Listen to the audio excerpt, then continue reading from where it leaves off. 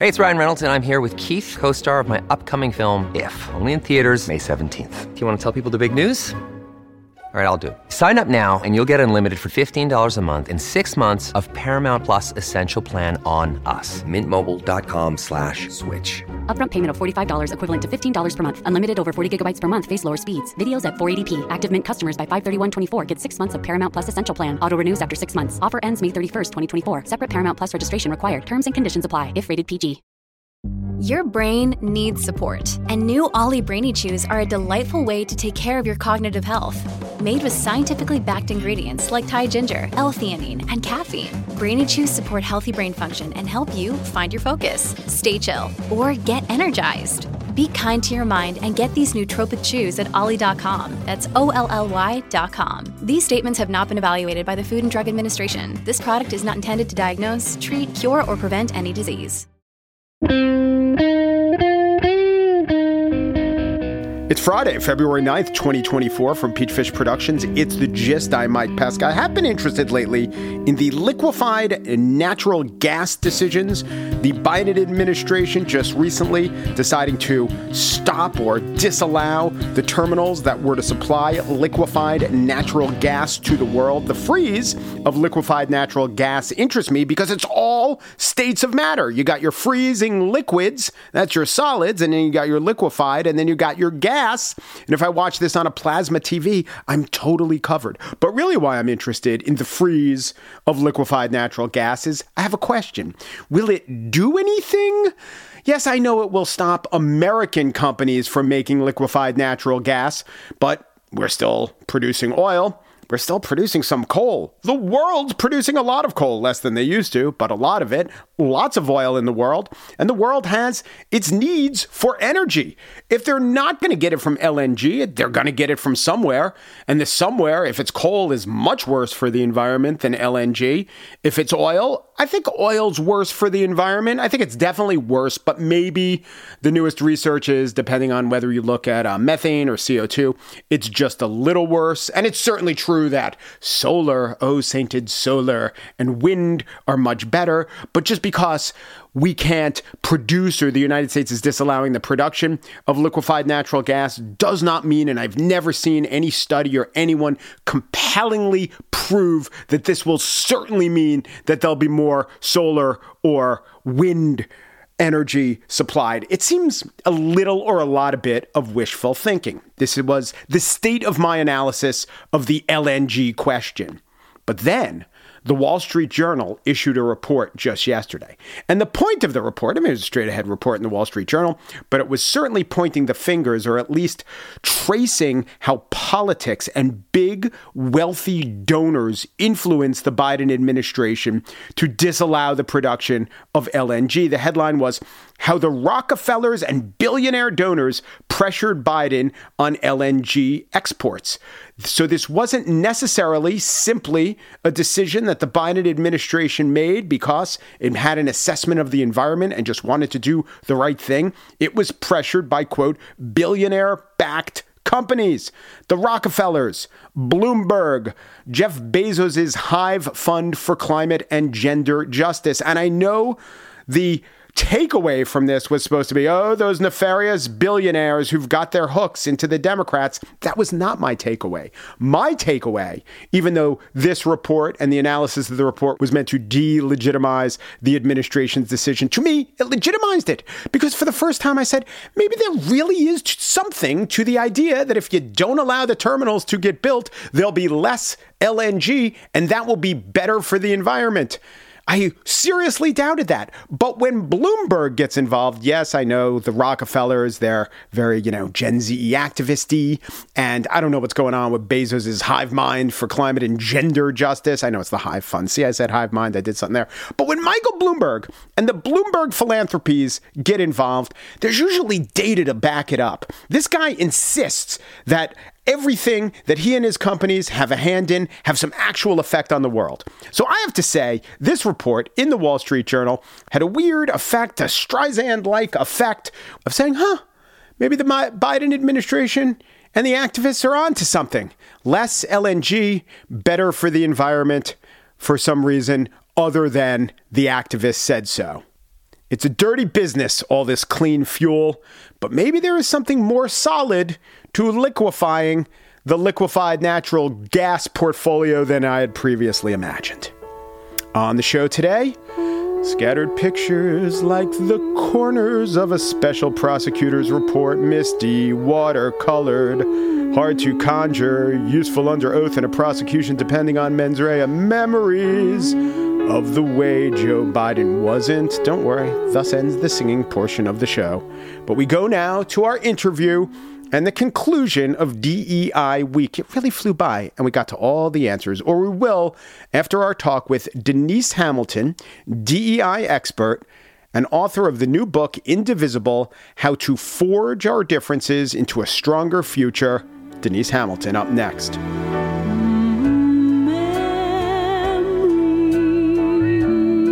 Memories like the corners of my mind, misty watercolor memories of the way we were.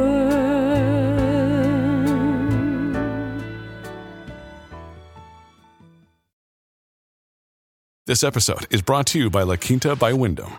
Your work can take you all over the place, like Texas. You've never been, but it's going to be great because you're staying at La Quinta by Wyndham. Their free Bright Side breakfast will give you energy for the day ahead. And after, you can unwind using their free high-speed Wi-Fi. Tonight, La Quinta. Tomorrow, you shine. Book your stay today at LQ.com. At Evernorth Health Services, we believe costs shouldn't get in the way of life-changing care, and we're doing everything in our power to make it possible. Behavioral health solutions that also keep your projections at their best? It's possible. Pharmacy benefits that benefit your bottom line? It's possible. Complex specialty care that cares about your ROI? It's possible. Because we're already doing it. All while saving businesses billions. That's Wonder made possible. Learn more at evernorth.com/wonder. We're back with Denise Hamilton, author of Indivisible, How to Forge Our Differences into a Stronger Future. And Denise, I would like to talk about the use of an identity lens as the means of identifying problems and solving problems at the exclusion of other factors. Specifically, let's talk about the racial wealth gap. Now, the analysis of the racial wealth gap does depend, and this is true, on looking at things like redlining and the inability to own homes and to see those homes increase in values, because the number one way we acquire wealth is through home ownership builds wealth and then inheritance passes that wealth on. Now, if it is the case, and it is, that 66% of black babies born in the United States are only born to a single parent, and this is more than double the rate of other races and white people, much more than double the rate, it means that for every black child, you've halved the possibility of inheriting wealth. And I know the racial wealth gap is lessening and improving. And I know that there are reasons in the tax code why single parenthood might have been adopted by black people, but also, and all people, but also there are sociological reasons. But it is a fact that the disproportionate rate of single parenthood in the black community has a big effect on the wealth gap. And I find it to be almost never talked about. But instead, it's much more comfortable through the lens of DEI to focus on the identity aspects that are promulgating the racial wealth gap. And I do wonder if this is really the best way to actually solve the problem. Right. So, and your observation is a powerful one. I would punctuate it differently. Like you said, how you transfer wealth is through inheritance. Black people couldn't even have wills.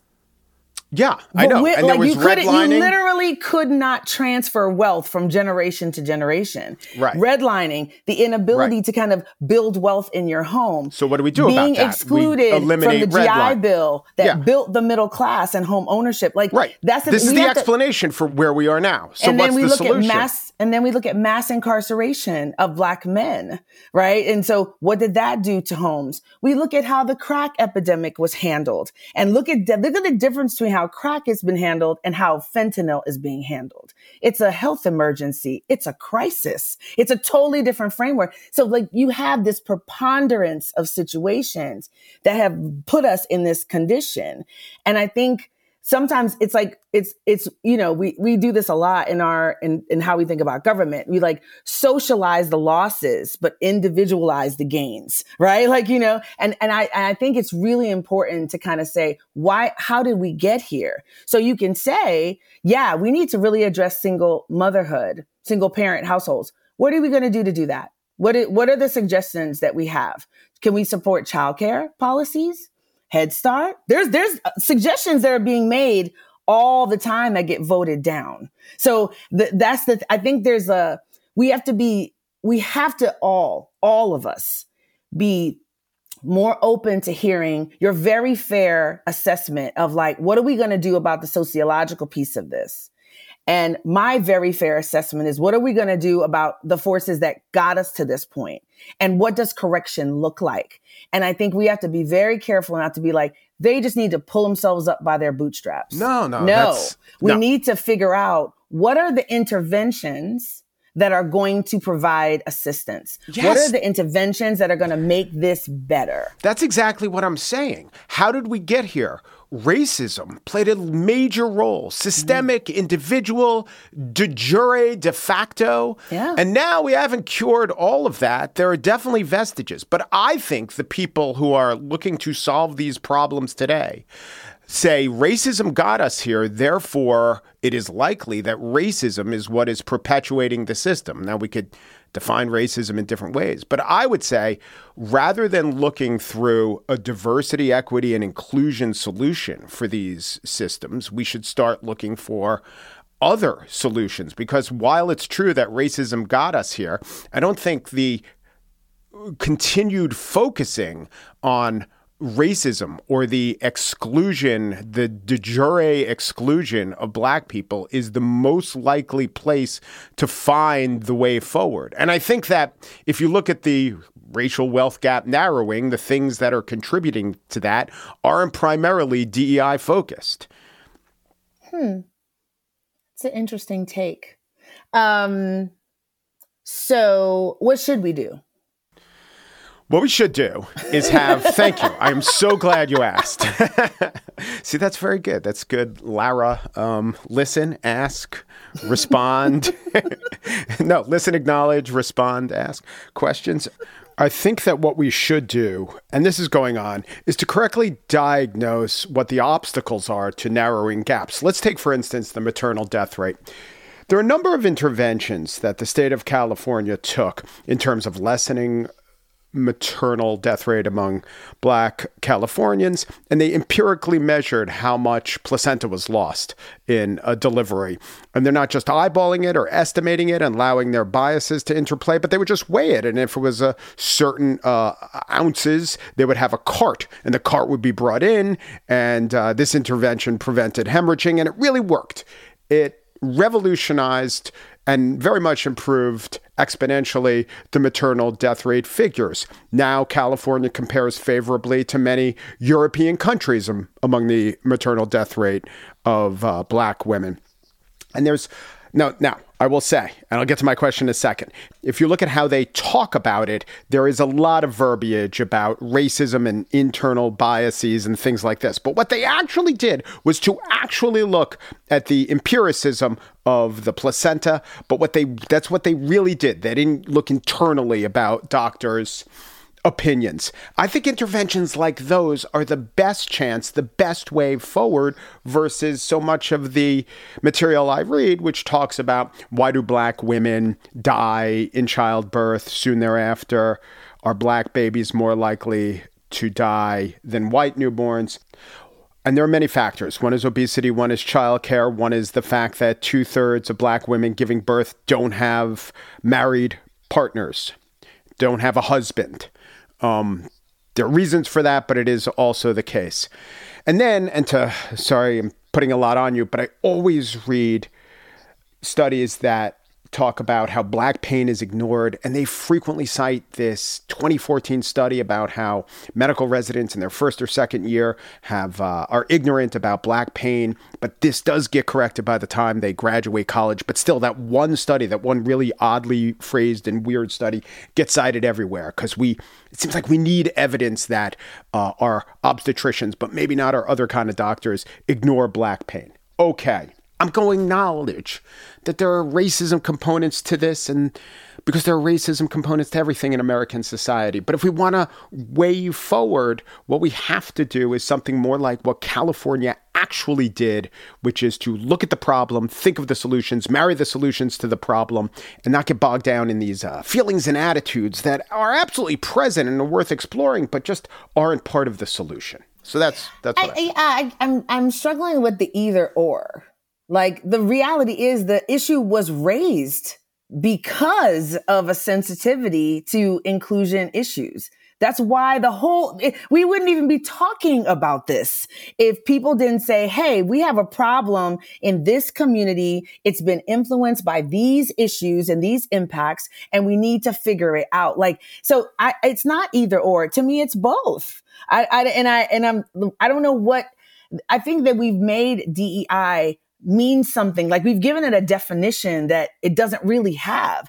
All it is just like, how do we address inequities? How do we address these problems that may come through communities of difference? That's all it is. So to me, it's like you're giving me an example of my position. And even if you look at states that, like, one of the biggest indicators of maternal mortality rate is if there are Black doctors in that community, which I think is a very interesting statistic. If you have a lot of Black doctors in a community, you have a much lower maternal mortality rate.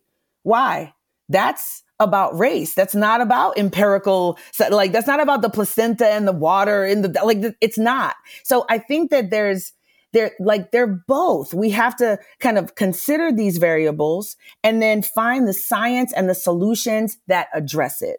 And that's optimal to me. It's not a either or. We all want to try to figure out how to get to solutions. What are we going to do that?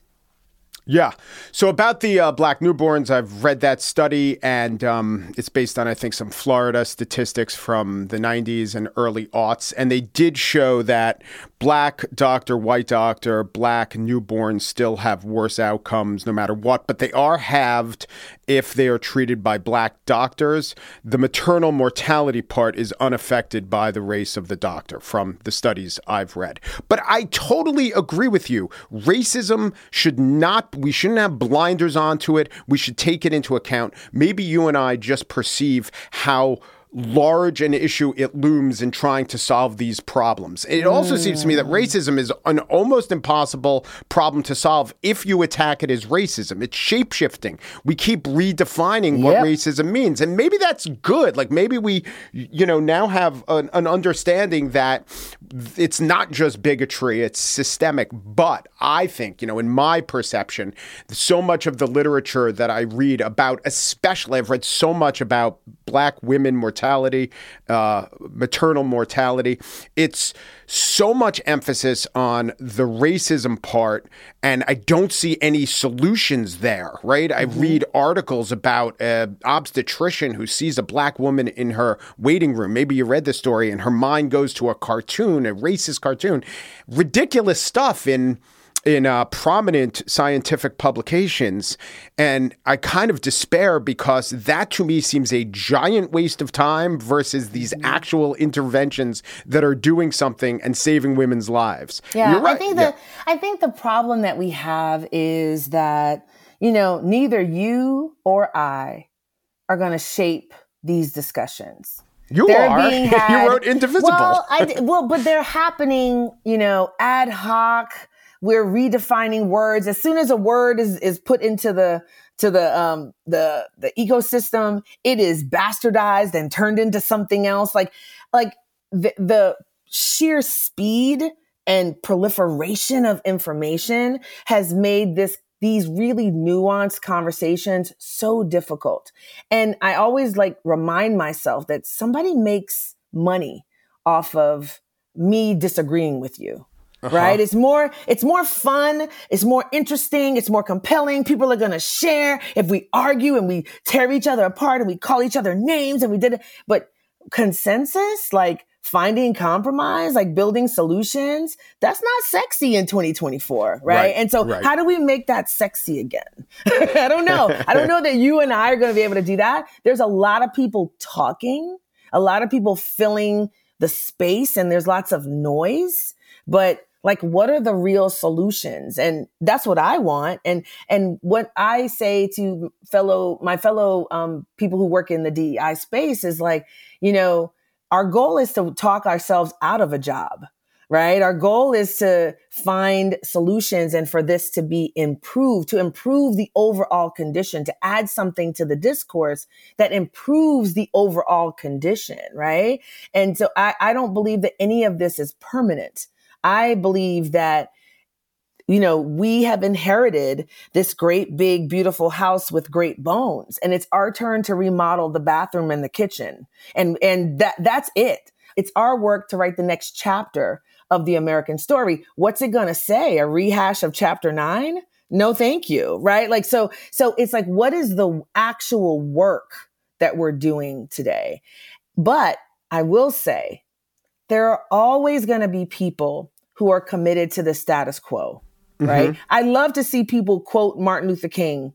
I love it. I love it. They're all quoting Martin Luther King. Martin Luther King, when he died, had a 67% disapproval rate. Like, people did not like what he was saying. He was given a Nobel Prize outside of the United States. He wasn't given prizes inside of the United States. So I think that we have to understand that this is challenging work that people are going to be resistant to, but it's important work. And quite frankly, I wish everyone did it. Like, there is kind of a feeling that it's only minorities, it's only women that care about this work. And it's like, no, we all need to care about how we move this ball forward.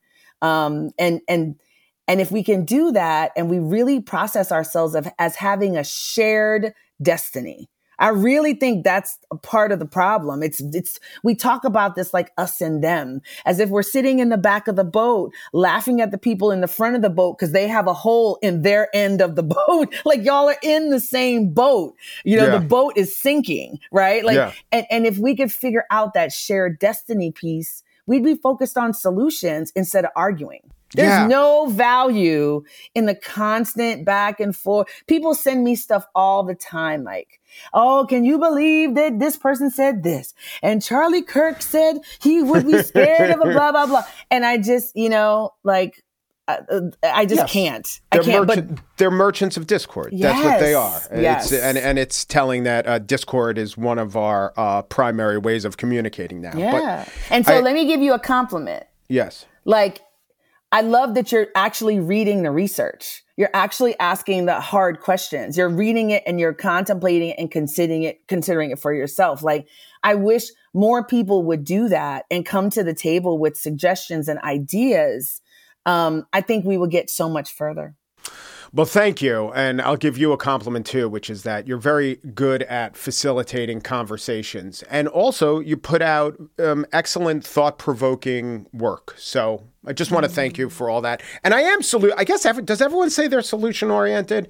Does everyone tell themselves that? That's my entire self-conception. Yeah. That if it was, if the problem would be solved by everyone, I don't want to be ridiculous, but everyone signing a compelled DEI pledge. If that got us 5% of the way towards the solution, I'd be all in favor of it. Yeah. But since I don't think of that as the solution, I'm opposed to it. And then when I think that there are other things that could be the solution, like the real crux of some of these issues are being subsumed by a discourse that might be somewhat true or interesting, but not as solution-oriented about racism, I get frustrated. Well, let me add to that too. Like, this process, the whole what we call DEI, because the definition changes, I think, every day, is also shaped by what I think is ridiculous metrics. Right? We pick metrics we can put in the board report. Mm-hmm. They pick metrics, you know, and how I think about this is like, I don't know how you have metrics around a value. And that's really the problem that we're having. Let's say I'm going to rate motherhood, right? You're a good mother. You feed your kids. You put a roof over their head. You pick 5 metrics. You could be killing it, knocking it out the park in every single one of those metrics. If you beat your kid half to death every night, you're not a good mother. Right. And so we tend, especially in corporate environments, to pick these like really easy metrics and the things that's how you get the sign the statement in the brochure and agree to the values. And we put it in our brochure in the corporate report that we added this to our value list. Like these things feel like activity, right? But are they actually moving the needle forward? So I agree with you that we get a focus. It's always easy to add a couple, holiday potlucks and employee resource groups. We can always add stuff on top of what we're doing. It's much harder to go deeper and change what we're doing, right? And so there's a temptation to kind of get stuck in the silliness or the trivialities that what I hear you responding to. But I also invite you to consider that's also a shaping of this conversation. Like there's stuff that I would go into a corporation, I would change tomorrow. They're not going to let me change that, like, because we all have these holy grails and this is the way we actually do things. And this is the company way kind of thing. So I think that even the efforts that you see people putting forth, sometimes they're the only efforts that are allowed. And people kind of grab onto them as at least, okay, we have something. And next year we'll get something else. And so this is a long arc of history that I think we have to understand that there is no light switch. So these things that feel really trivial and ridiculous are sometimes like somebody's been working 10 years to even get that, step forward. And we need to kind of respect, I guess, that process, if that makes sense. And that is Denise Hamilton, DEI expert and author of the book Indivisible, How to Forge Our Differences into a Stronger Future. Very much enjoyed the conversation. I think we actually, tweak, not outright change each other's opinions. Pesca Plus subscribers will get to hear my final question for her about a reference she made to the Holocaust in her new book. She talked about how the Jehovah's Witnesses who perished in the Holocaust aren't noted nearly as much as the Jews are. But I get into numbers because it's 6 million versus about 1,700. And I do wonder why a special point was being made to say, the Jews were in the majority, but just barely in the majority of people killed by the Nazis during the Holocaust. I think, not just depending on how you count, but if you have an honest counting, this is not the case. So why put it in a book about differences being our strength? You'll find out about it. If you are Pesca Plus subscribers, go to subscribe.mikepesca.com to get the show without ads and with extra segments and other bonuses. You can try it for a limited time. Subscribe.mikepesca.com.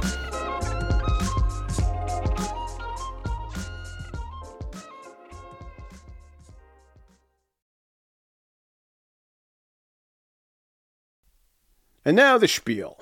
Joe Biden is old and forgetful. We know this. The GOP, Donald Trump, emphasize it all the time.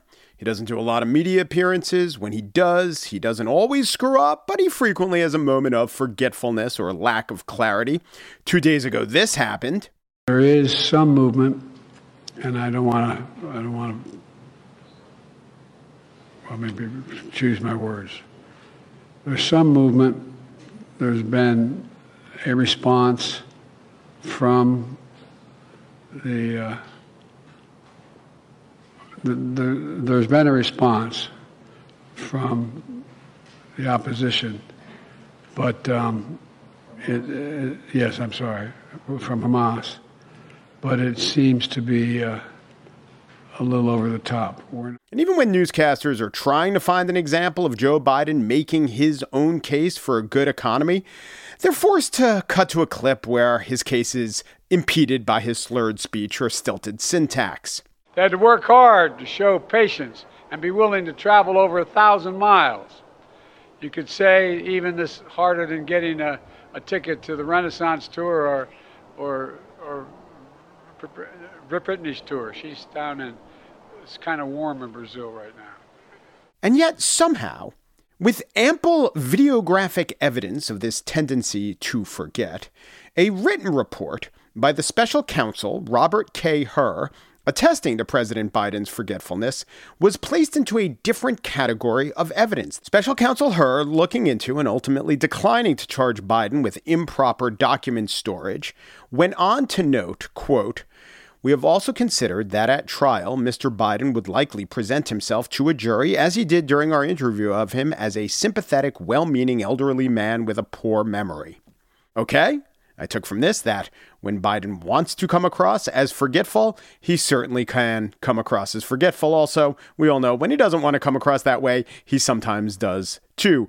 But Robert K. Hur was noting, and perhaps intentionally insulting Biden, Robert K. Hur, being an anagram of hurt broker, was noting that the prosecution would have a tough time with a witness who is frustratingly vague, but also sympathetic while being so.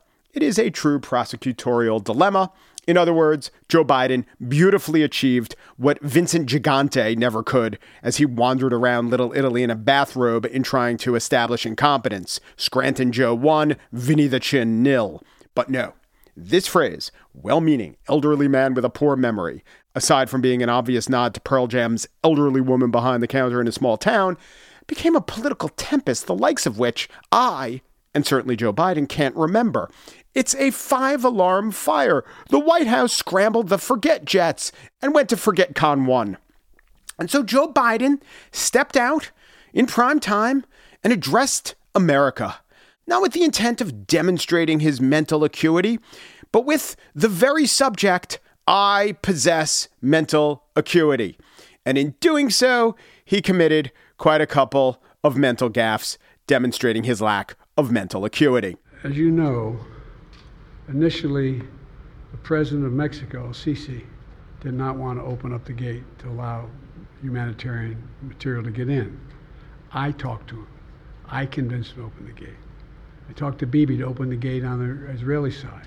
I've been pushing really hard to get humanitarian assistance in. Biden should have just person, woman, man, camera, TV'd it and be done with it. But no, he didn't. And we have to note that El-Sisi is the president of Egypt.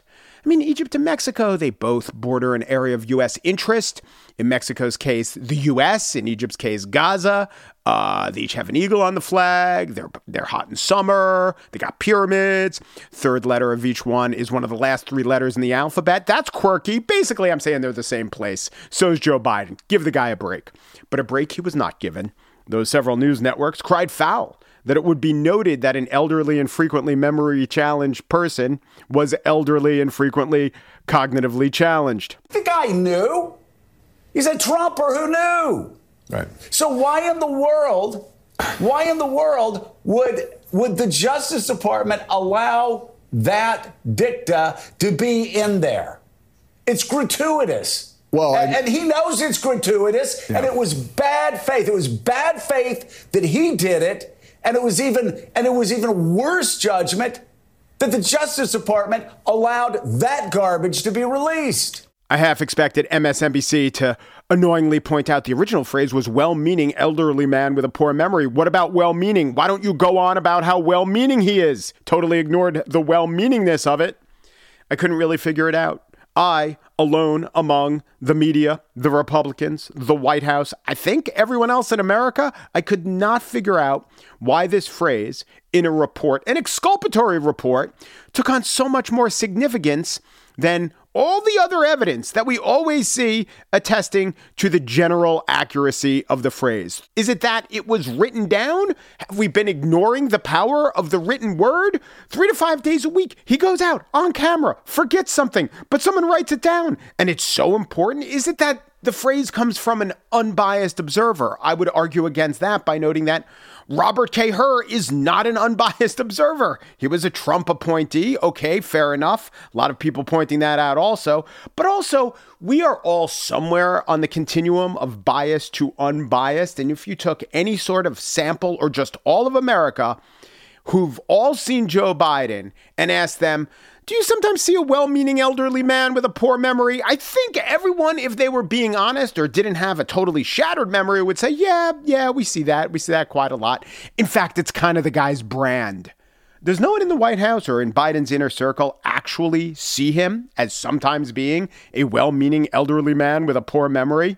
So when he says, I got to get out there and rebut this, fellas, do none of his advisors say, maybe just to each other, well, it is kind of true. I don't know. I'm not there in the sanctum sanctorum. Does day in and day out Joe Biden regale staff with intricate details of missile silo locations and specific sections of the tax code precisely cited, well annotated speeches that were given by his Senate colleagues in 1978? Does he come in with the exact dates precisely matching the congressional record? So to hear someone dare accuse him of memory slips, do they say, that is not the Joe Biden I know. This is a calumny that cannot go unaddressed. And while well-meaning elderly man with a poor memory does not encapsulate the essence of Joe Biden, is he, in his day-to-day activities, something glaringly the opposite of a well-meaning elderly man with a poor memory? Like, it's got to come up from time to time. No, Mr. President, that was in 2009. No, Mr. President, I think you mean Afghanistan. It comes up with me. I'm a well-meaning middle-aged man with a pretty good memory. But no, honey, you left the keys on the table. Ladies and gentlemen, listeners of The Gist, I have to admit, I feel bad. I feel bad about all of this. I feel personally bad. Not for making fun of Joe Biden or giving the Republicans or Dean Phillips sucker. But it's just this. I'm supposed to give you some extra insight. I can do it by unearthing a fact or providing a framing or turning a phrase or just making you see an insight anew. That's kind of what the role of The Gist is. I cannot do any of that when it comes to the charge of Joe Biden being a well-meaning elderly man with a poor memory. I can only express my own befuddlement, a Scrantonian befuddlement, you might say, about how this became the big kerfuffle that it did. Okay, you got dinged by Robert K. Hur. My advice would be to move on and forget it, which should be pretty easy for Joe Biden.